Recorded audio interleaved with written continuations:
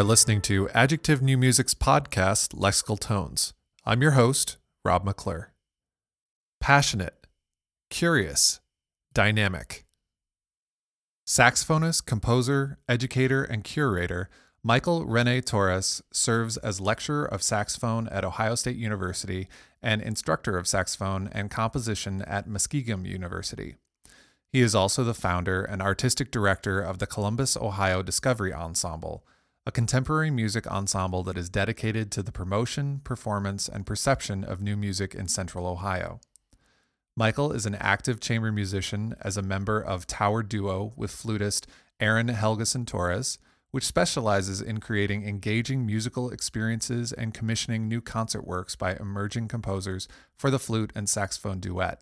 He describes his music as a juxtaposition of consonance and dissonance that is dramatic and theatrical, with complex, intricate moments and calm, introspective moments. Thank you so much, Michael, for being on the podcast and talking with me today. It's great to be here. I'm really excited to talk with you. So I want to start with one of your pieces that was a reaction to 2016. And by 2016, everyone knows what I'm talking about by now.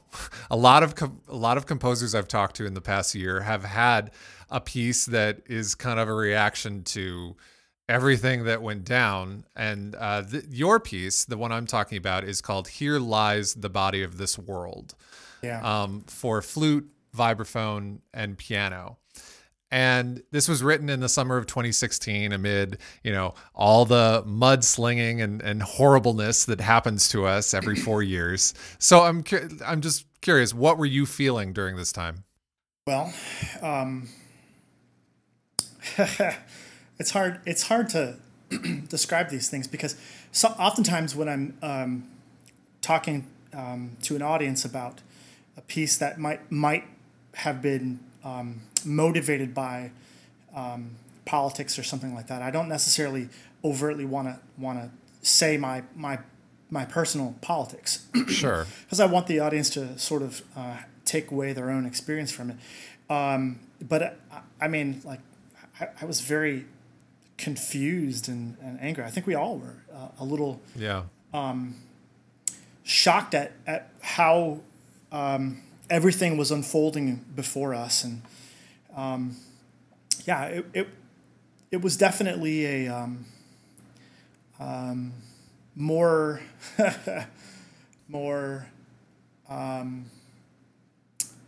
let's say gut reaction, and instead of or processing even than having immediately rushing to answers. So my music definitely was like searching, if you will. Right. So the title of your piece, "Here Lies the Body of This World," I read that it's taken from a poem by Henry David Thoreau. Why did, and actually I think we're going to find out that text seems to be pretty important to you when you're either coming up with ideas for pieces or searching for titles for pieces. So why did that particular text speak to you? Well, you're right. Text has been sort of a big influence in my music recently. I've just been inspired by poetry and I would say maybe imagery that poetry evokes. And this particular poem was sort of about it's kind of about the end of the world as Thoreau saw it, and I think it was basically changing the world from the Industrial Revolution. Everything is changing, and not necessarily for the best. And so it really resonated with me for the time. The poem is kind of dark. It's really sort of special and beautiful in a dark sense. Can I read it? Yeah, that would be great, actually. Here lies. I don't think we're going to run into any copyright issues or anything. No, yeah. Here lies the body of this world, whose soul, alas, to hell is hurled. This golden youth long since was past. its silver manhood went as fast. An iron age drew on at last. 'Tis vain its character to tell, the several fates which it befell. What year it died, when 'twill arise, we only know that here it lies. Yeah, so Yeah, that's pretty dark. it's kind of dark, right? Yeah, but I can totally get why, in that particular summer, that would have been speaking. I mean, I think everyone was feeling like that. Like, basically like, what the hell is going on? It's not. Yeah, I think you mentioned before you were just kind of like confused. Yeah. And because, basically the political landscape and the media that surrounded it was all so surreal in a way that it was like this kind of defies reality here. What's going on? So I can understand why that, wow. Well, if I can't make sense of reality at this moment, maybe the world's, maybe we're done, maybe it's over. Yeah, I think I don't know that I expect the world to end, or Sure, or I have an sort of a twisted or a view of what's going on now, that it's sort of the end of all the progress we've made. But I think that regardless of how things end up in the future, I think it's sort of what an artist does is we draw upon what's happening in our lives and in the world at the time. And I think that those were the feelings that I had at the time. And I think what's interesting to me looking back, because it's an older piece of mine by a few years, is that now I'm writing music that is more hopeful, still perhaps political, but hopeful. Mm-hmm. Yeah, and I think that is a big thing. Like I've spoken to so many composers recently who have, a reaction piece, and it's interesting to see the composers that are what they're writing now, if they're still like engaging in that kind of political or cultural using politics or culture in their music. It seems like now a lot of them are like, okay, well, that happened. How do we move forward? Right. Yeah. I mean, that sort of commentary hopefully evolves also in an individual artist's work, because I think that we've seen an evolution to the politics, even as in the current presidency as it started before it was the president, but the president-elect, and to where it has gone now. There's a clear evolution. There's clear change and a path. There absolutely is. Yeah, and I think that so in reflecting on that, my music at least has also had a path, and in reaction to how the world has changed around that sort of that moment in time. Mm-hmm. So in this particular piece, how did you take those kind of dark ideas or that kind of feeling, maybe a feeling of confusion or a feeling of hopelessness, and kind of, musify them? Sure. Well, so a lot of my music is rhythmically motivated. I'm really sort of obsessed with layering rhythm to create texture, if you will. Mm-hmm. Sort of like painting. Right now, I'm learning how to paint with acrylics. Oh, yeah, and I'm having a lot of fun with it. And so some of the things I'm doing are like I'll do interesting textures that are just sort of fun to do. And so I'll take a base paint and I'll make a line, and then I'll take a different kind of paint that complements it, and I'll like squiggle on top of that paint, and maybe a third one, do little drips, and then I'll take the brush and then I'll drag it along, and it creates all these interesting textures with all three of the colors sort of intermixing and doing as they will. I sort of like that musically as well, with complicated rhythms stacked on top of each other. My performers often hate me for this. Yeah, Yeah. it's not so bad when there's a conductor because they always know where the downbeat is. But when there's not a conductor, it takes a strong leader in an ensemble to follow and to keep the tempo going. But the accidental, rhythmic composites that are made, sometimes because the musicians aren't metronomes and they're not able to do it absolutely perfectly, and so there's subtle shifting and changing inside of that. It creates for me, for my taste, this sense of flux, if you will. That's really uneasy. It's uneasy to play. It doesn't feel comfortable sometimes. It's confusing to listen to because you're not sure where to place things, and so a lot of my music has that. But I think I was really exploring it a lot in this piece. So that's where some of the uneasiness comes from in these layering of ideas, rhythms. That's really interesting that so you're just starting to learn painting, or have you been doing this for some time, or? I've been pretending to paint for a few years now, yeah. And okay. So I dabble in a lot of things because I find that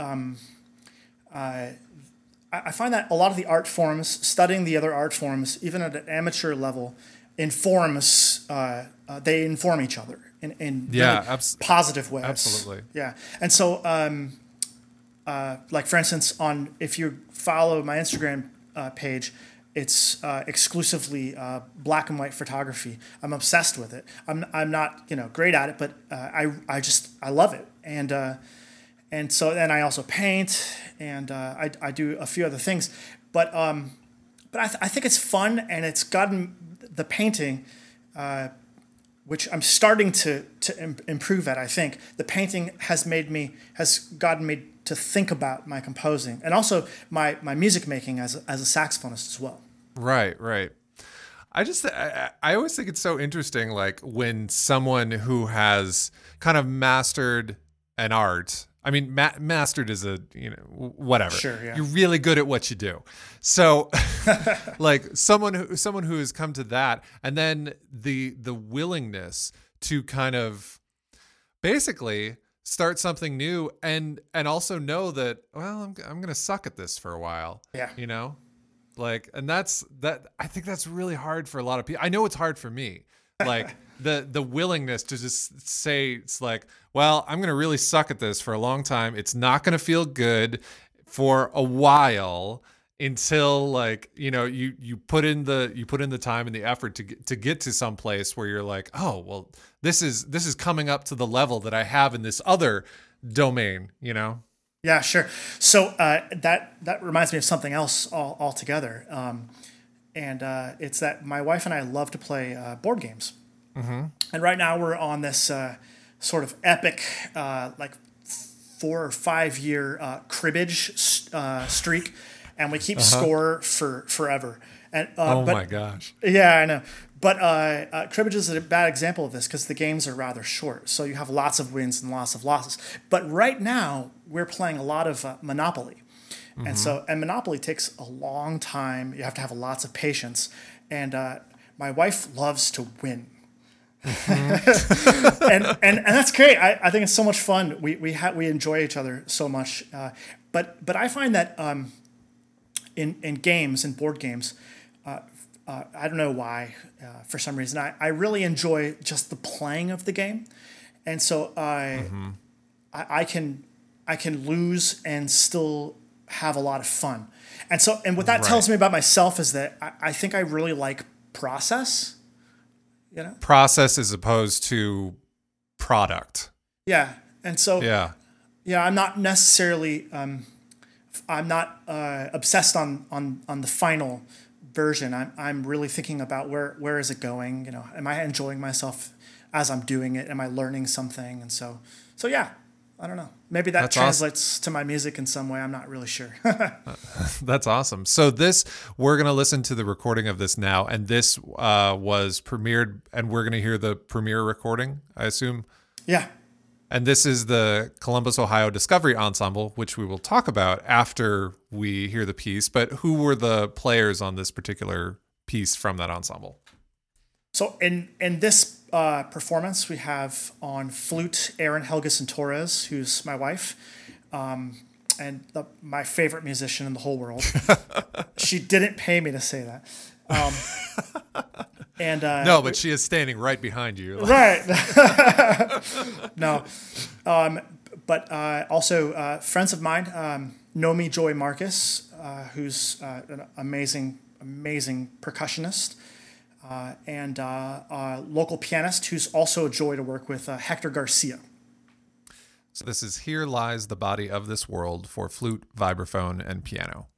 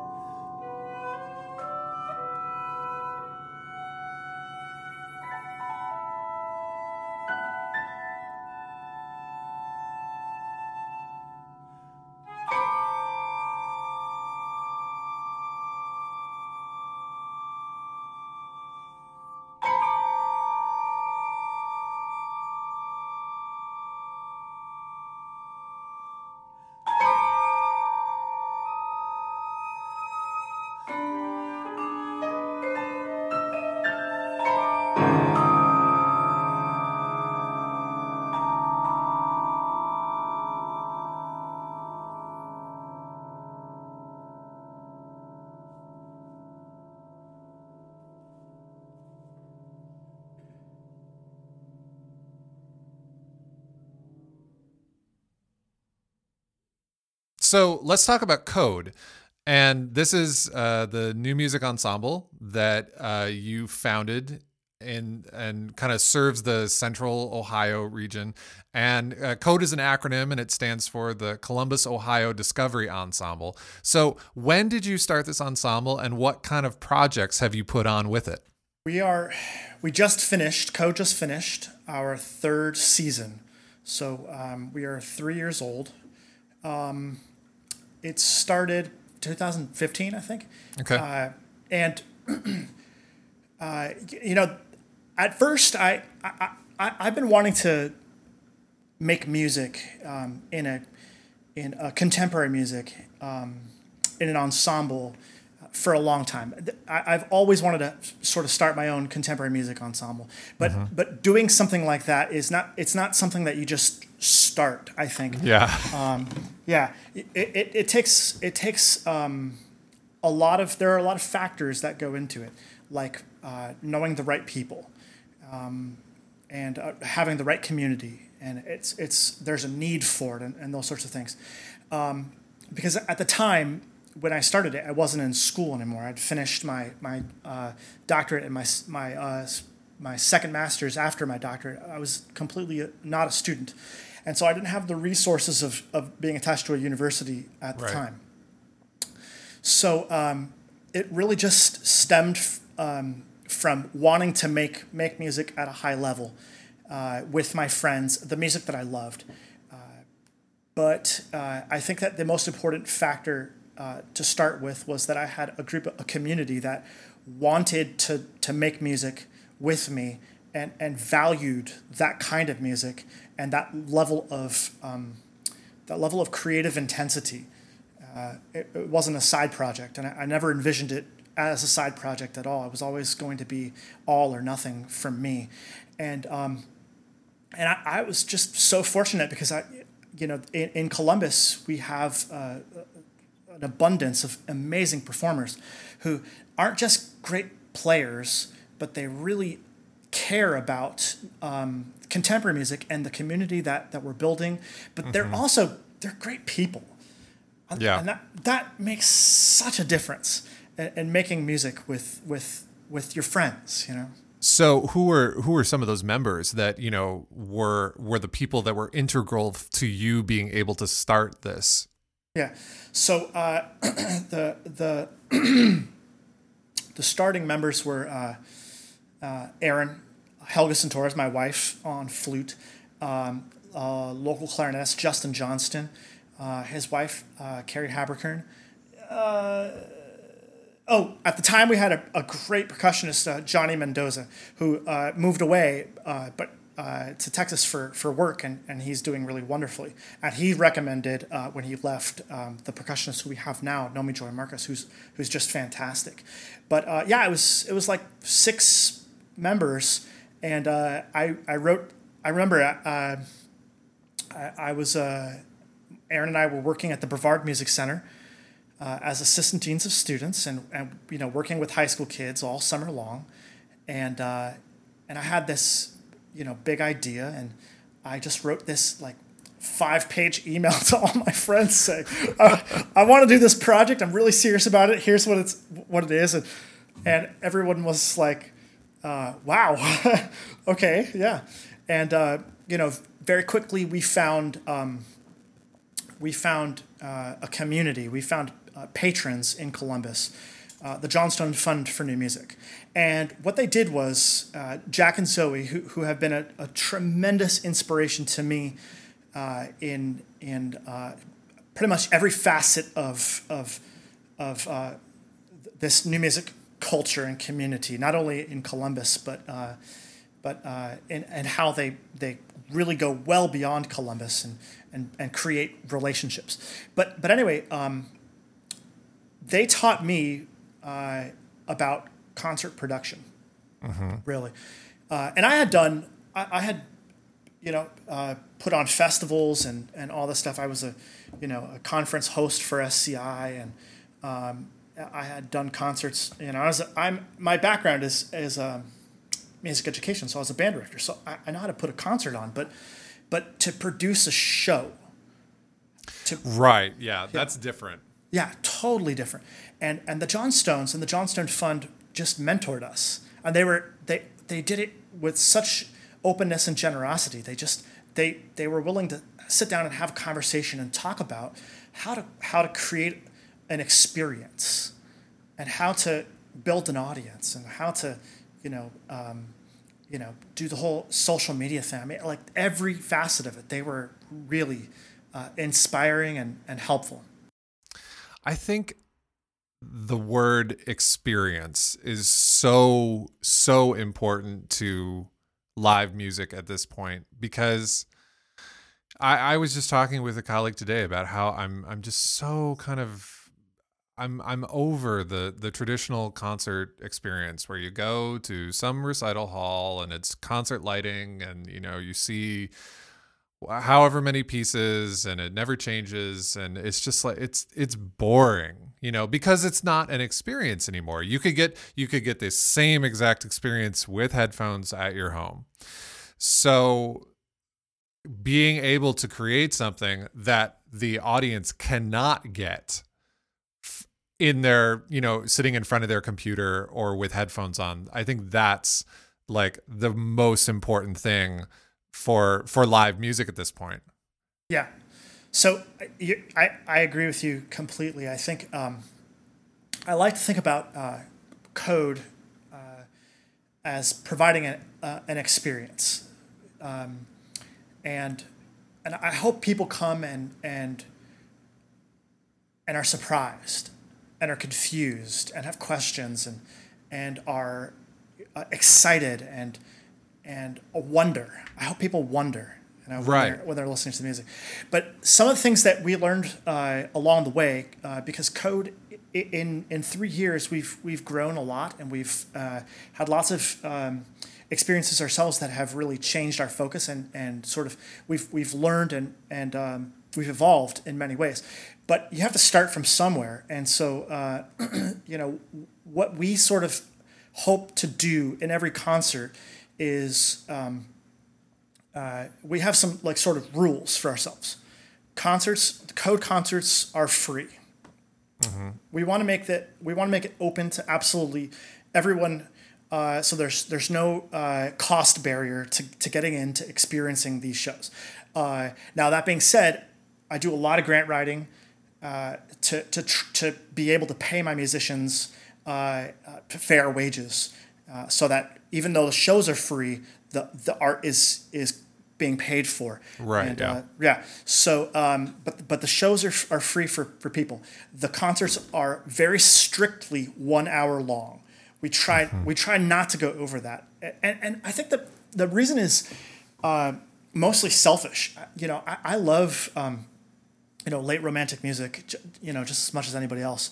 Like Mahler, for instance. I love Mahler, but God, I'm a trained musician with 4 degrees, and I have such a hard time fully concentrating the entire time through a Mahler symphony. Me too. So if I have a hard time with that, how do I expect my audience to concentrate that long? So for us, we try to create an experience that sort of can pique the imagination, but not overload the imagination, not sensory overload. And we always try as much as possible to have diversity in the programs. And I mean diversity in many facets. I mean diversity in terms of the type of music that you hear, the aesthetic, the venues. We try to do different kinds of venues throughout the city. Every single concert is hopefully in a different place, different audience base. The composers, gender, ethnicity. We're trying to create something that appeals to everyone, but also shows, and this is really important, shows the diversity that already exists inside of our city. Mm-hmm. Yeah, we're very locally oriented. I mean, our name is this, our city, right? Right. Yeah. And so we're looking for experiences that tell the story of who we are, and we're also trying to make the the idea that composers are alive and working, very real and tangible to our audience. Like we often talk about the idea that composers in Columbus are your neighbor. I mean, right, yeah. you could be walking in the grocery store next to a composer. I mean, they're real people, right? Yeah, and that's very important to us in terms of making a lasting connection, because I believe as a composer and as a performer that music is intrinsically human. It reflects us, it resembles us, it represents us. I mean, it is us. And so a piece of music from a living composer tells the story of what it is to be alive, maybe in Columbus, Ohio, or wherever, that composer is from. And so I think that community is interested in that, even if they don't know it yet. That's awesome. I mean, when I came to see one of your shows in, I believe it was May or June, I can't remember what it was, but anyway, I came to you. You guys were playing a piece by Jamie Lee Sampson, who is obviously part of this collective, part of Adjective, the founder of Adjective, co-founder, and I was just, the venue was cool, like, the lighting was good, you had really good projections, so that, like, and this, this is a big one, honestly, like, we could take our drinks into the venue, because I have found that every really, really positive concert experience I've ever had has been when it was not in a recital hall, and all the rules of the recital, no food and drink, blah, blah, blah. Like, lights have to be whatever. Like, if those go away, it really opens you up to experiencing, not only to just hearing the music, but having an experience. So I think what you guys are doing is really cool. I want to go on to your next piece. We'll come back to Code at the end, but the next piece I want to talk about is I Wonder at the Idleness of Tears, and this is for flute quartet. So this was premiered by the Divertimento Flute Quartet. How did this commission come about? My wife plays in Divertimento, and so I've gotten to know all the members pretty well, and I think that's one of the cool things about musicians right now. We're so interested in making lots of different kinds of types of music, and also having different experiences. So, like, my wife is playing in like all kinds of ensembles, and they're all so cool, and I'm playing in lots of different things.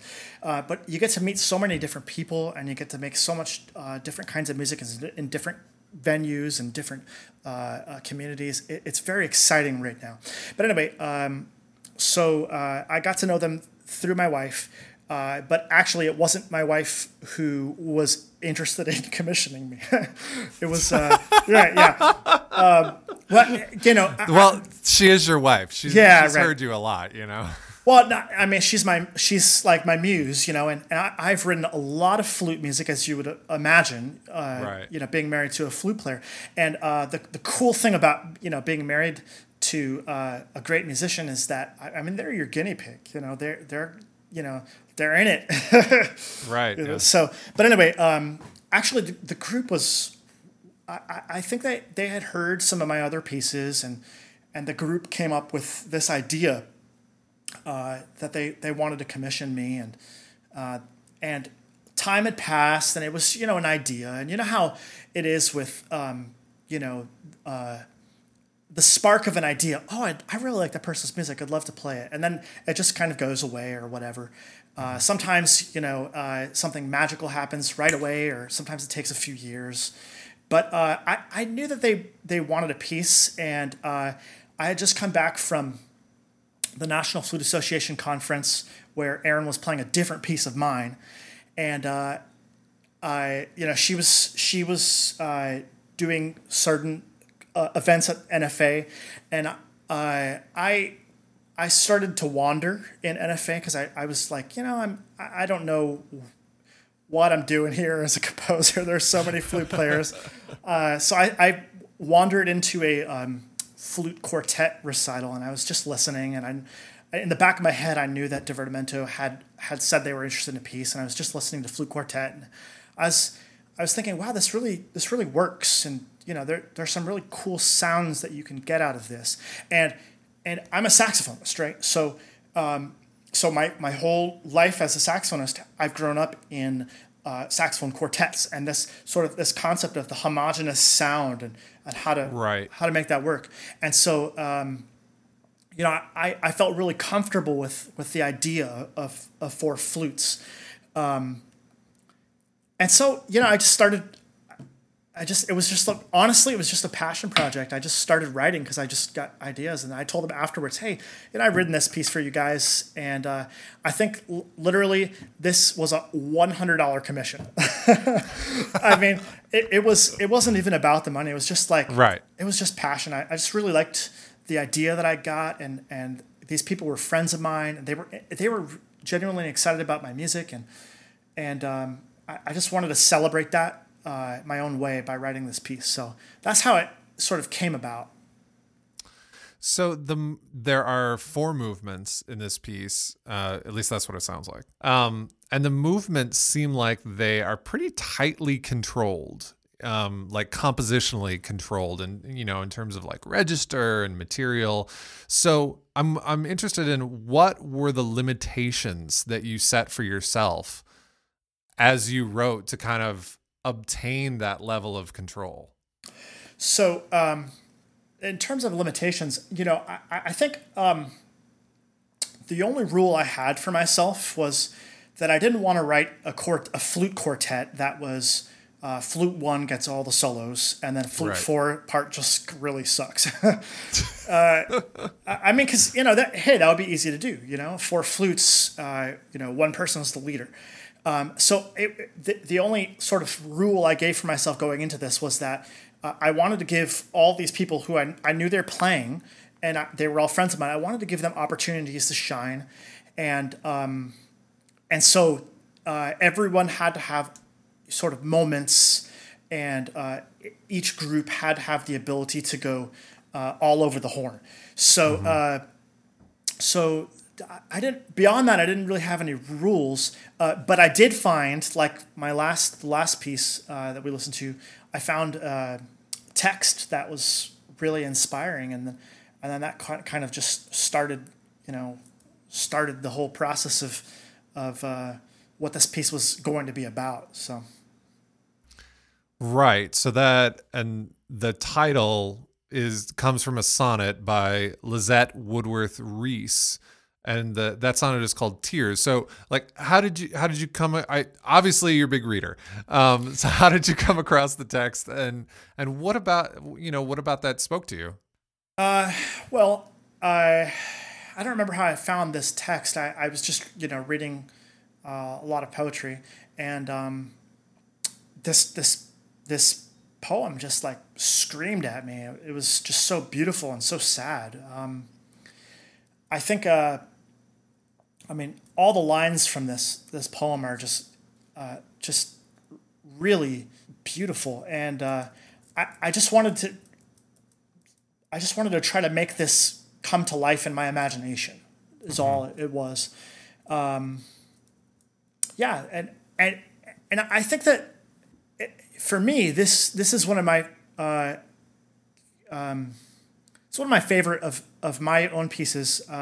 It's really special to me because I know all these people so well, and they're really great people and good friends, and this poem really touched me. So I'm kind of like, it's sentimental to me, and I feel like even when I was writing it, that some of the themes were sentimental.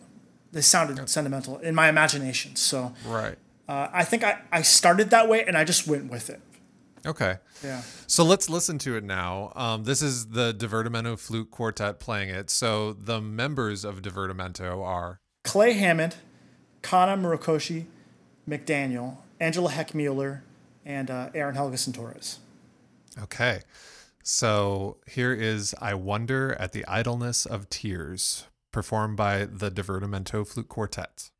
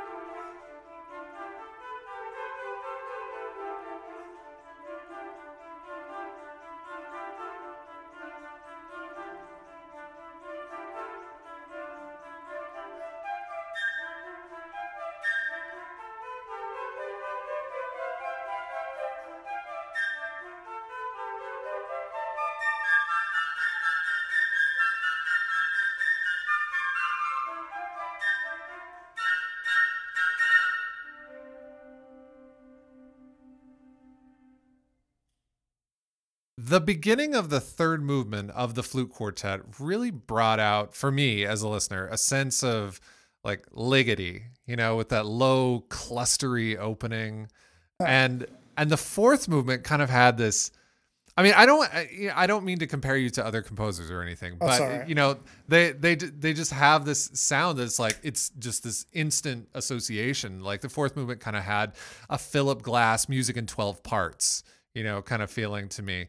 And in this piece that we're going to listen to next, called Attentional Control, this piece has, a lot of repetition and kind of that clustery sound again. So are these, for you, are these pieces or composers, that I brought up, even if they're right or wrong, you can tell me, but is that something you're actively thinking about when you're composing?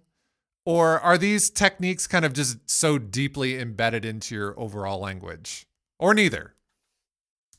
Yeah. So, I don't know. Good answer. Yeah, right. As a quick answer, I don't know. But I would say I am, as a composer, I think a lot of my music started as an early composer with the idea of gesture. Mm-hmm. In other words, when I was first starting, I'm a non-traditional student of composition. I started formally studying very late. I've been composing my whole life, but I didn't start really studying. I did a little bit of study in my undergrad, although my major was music ed, and then I took like 2 years with my first teacher, Carr Usla at Stetson, who's now at Berkeley. But then I stopped, for a certain time, and I look back at those compositions and I was learning a lot. But I'm a different composer now. Yeah, sure. Right, yeah. But then I didn't really start studying again very seriously until my doctorate in saxophone, so I think I was obsessed with the idea of the gesture as effect. Mm-hmm. Right, and so, and I still like that. I still like that, and sometimes I like to utilize that as a tool to sort of shift gears and change how the music might affect you in a physical way. So, like for instance, the third movement has these like low, long pauses, and then all of a sudden there's this jarring hit at the top, almost as a shock to the system. So for me, I almost don't see the aesthetic of the third movement as sort of conflicting with the aesthetic of the fourth movement. I almost see it sort of as like an emotional, an internal, maybe emotional or intellectual or development. In other words, I can, as a human, sort of feel sad and then feel happy. That's okay. Mm-hmm. Right. And not to equate music to emotion, because that's not always the case. But I'm also allowed to feel conflicted and then conviction right afterwards. And I think that journey is very human, because I think that the number one thing I think that perhaps defines humanity is change. Mm-hmm.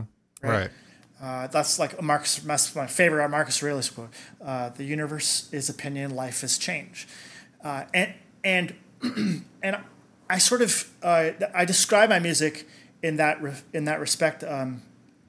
There's this juxtaposition of consonance and dissonance, and I think that being a non-traditional composer helped me in that respect. Non-traditional in the sense that I feel like I started really late. I wasn't afraid of mixing the two aesthetics. I feel like young composers feel like they have to be in a certain style or a certain camp, and I've never really felt that pull, because I feel like my music fits in both camps. So yeah, whether it's maybe I'm inspired by Ligeti or or someone, and then maybe Philip Glass. I really don't know, and maybe that's completely true, but I feel like it's just genuinely me. My not my music, but my personality. It's just who I am. Well, I think the way you described it as being like this is a product of gesture. And I think that's what I was kind of getting at earlier when I was talking about, it sounds controlled. I was especially thinking of the third movement because, you really have just a couple types of material in that movement Yeah. that are used to great effect. But I guess that I guess now I kind of see it as, well, it's almost like you have, we kind of think of a musical gesture as being something that's quick, Yeah. but if you take something like just going low to high or something in that third movement, and you just explode it out. Yeah. And it's almost like you're looking at you've got a microscope on that gesture, and you're seeing all the internal motion that might only take a second to play out in real time, but you're maybe, and I'm not saying this is what you were thinking of, but I think that makes more sense to me, like as a listener, that, that this control is a product of gesture. Sure. Yeah. Yeah. I used to be when I was much younger. I was sort of addicted to form, and I think that I was very controlling of the music in that respect when I was younger, and now I just sort of let it happen, and form evolves in my music. But I think that I don't know where I was going with that. That's all right. Yeah, whatever. No, I think I get it because. Because I think I had I think I had the same thing for a while where I was just like it was for years actually. It was always so much, and it still happens to a certain degree even now. But I was so the process of thinking about the piece was so much more fun than the actual writing of the piece. Yeah. So in developing those like formal associations, this is going to be X number of seconds, or this is going to have this proportion to this other thing, like that is so much more fun. And then when you actually get into the process of it, you realize, well, that doesn't sound right with this material. Like the material needs to breathe. It needs to like go farther. So that's where that like kind of meeting of the two worlds kind of comes in, where you're like, well, I started off with this plan, but the music needs to be what it needs to be. Yeah. Yeah. Yeah. I totally agree, and I thought I'm at the point where I just sort of let it happen. Yeah. So for this piece that we're about to hear, Attentional Control, this is for flute, B-flat clarinet, alto saxophone, and bassoon. So a kind of, single reedy, double reedy, no reedy, woodwind quartet. Yeah. So what's the story behind this piece? Like what's driving this? Okay. Attentional control is all about an individual's capacity to choose what they pay attention to and what they ignore. Basically, it's all about an individual's capacity to concentrate or not, right? So it's sort of like if you're in a conversation, the conversation changes. The conversation, if it's a good conversation, it evolves, right? Yeah. I mean, there's very true. Yeah, there's give and take, and there's push and pull, and sort of like following the if you will, like the curvature, the shape of a conversation, right? And back to gesture, right? That is a theme for me, I guess. And then an emphasis on rhythm. This piece is very rhythm centric, and so like I have this idea of sort of like this morphing, this amorphousness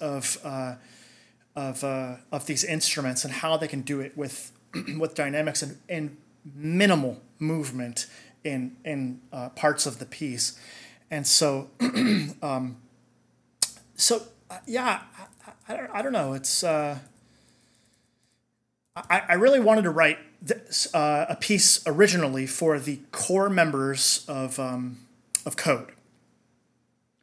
So flute, clarinet, saxophone, and bassoon, like were the four first members of the Code ensemble. And when I started the ensemble, I wasn't necessarily my first thought was not oh, I want to make a Perot ensemble like everyone else, right? So I wanted to make I wanted to make an ensemble that had room to grow. Number one, was made up of my friends whom I trusted musically, artistically, and communicatively, and this is what I had. And so there was nothing written for it that I'm aware of. So I said, well, I have to write something, and then this is the second piece for this instrumentation. The first piece was a commission that Code did for a local composer who's a good friend of mine, Charlie Wilmoth, and he wrote this wonderful piece, and we loved playing together, and so we decided to keep doing it. And so I wrote another piece to keep the magic going. But yeah, but I think that again, my experience with chamber music as a performer is saxophone quartet, and that. Like the flute quartet is very homogeneous, right? Like a string quartet, and I think I was really trying to figure out how to make these four woodwind instruments almost sound homogeneous. Right. Yeah. Yeah. And I think they do. I really think they do. Like at a certain point, I kind of forgot you had a bassoon for a while. And then all of a sudden that kind of comes out of the texture and that, that gains my attention. But, until the particular instrument or the particular line comes out of the texture, it really is this kind of amorphic kind of, it's a very colorful sound. It's just, you don't know what color you're listening to. Right. Exactly, and I think for me, I'm biased, of course, because I'm a saxophonist, but I think the glue inside of that combination is the saxophone, because it resonates so well, and it sort of is that middle voice that sort of soaks up some of the other sounds or has some lower overtones, and I think it was kind of fun from an orchestration perspective, figuring out how to do this. But yeah, I was going for that homogeneous sound and the gesture, the shape of the amorphousness and that sort of thing. And I was definitely inspired by, you'll definitely hear my love for like indie rock and roll in here and like that sort of like rhythm. It's, Cool. Yeah. Awesome. So we're going to listen to it now. This again is the Columbus, Ohio Discovery Ensemble Code. And the players I would assume would be Aaron, and I can't remember your clarinetist name right now. Justin Johnston. And yourself on saxophone. And then who's playing bassoon? And Carrie Haberkern. Yeah. Okay. So this is attentional control for flute, B-flat clarinet, alto saxophone, and bassoon, played by Code.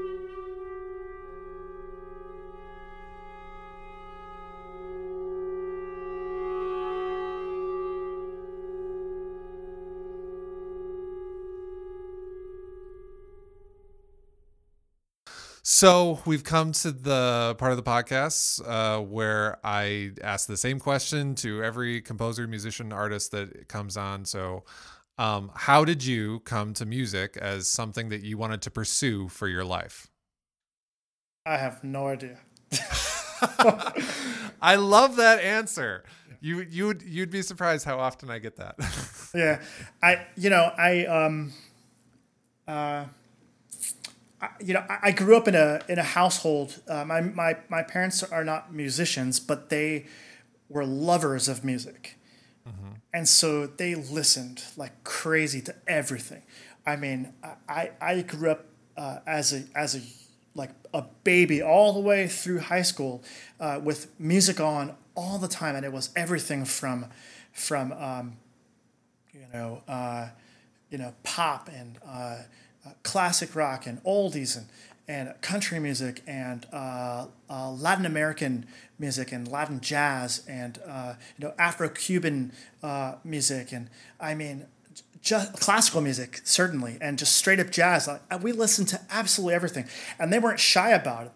They were interested. They were really actively interested in listening to all these things. And so I don't know why I'm a musician, but I love it. I'm passionate about it, and I think I always have been passionate about listening, and I think that's sort of what got me to where I am. Awesome. Well, before we go, can you tell everyone where they can find you online, hear some more of your music, connect with you, those kinds of things? Yeah, sure. I'm on Facebook and Twitter and Instagram. If you're looking for me online, it's www.michaelrenetorres.weebly.com. And if you're interested in Code, the Columbus Ohio Discovery Ensemble, we're Code New Music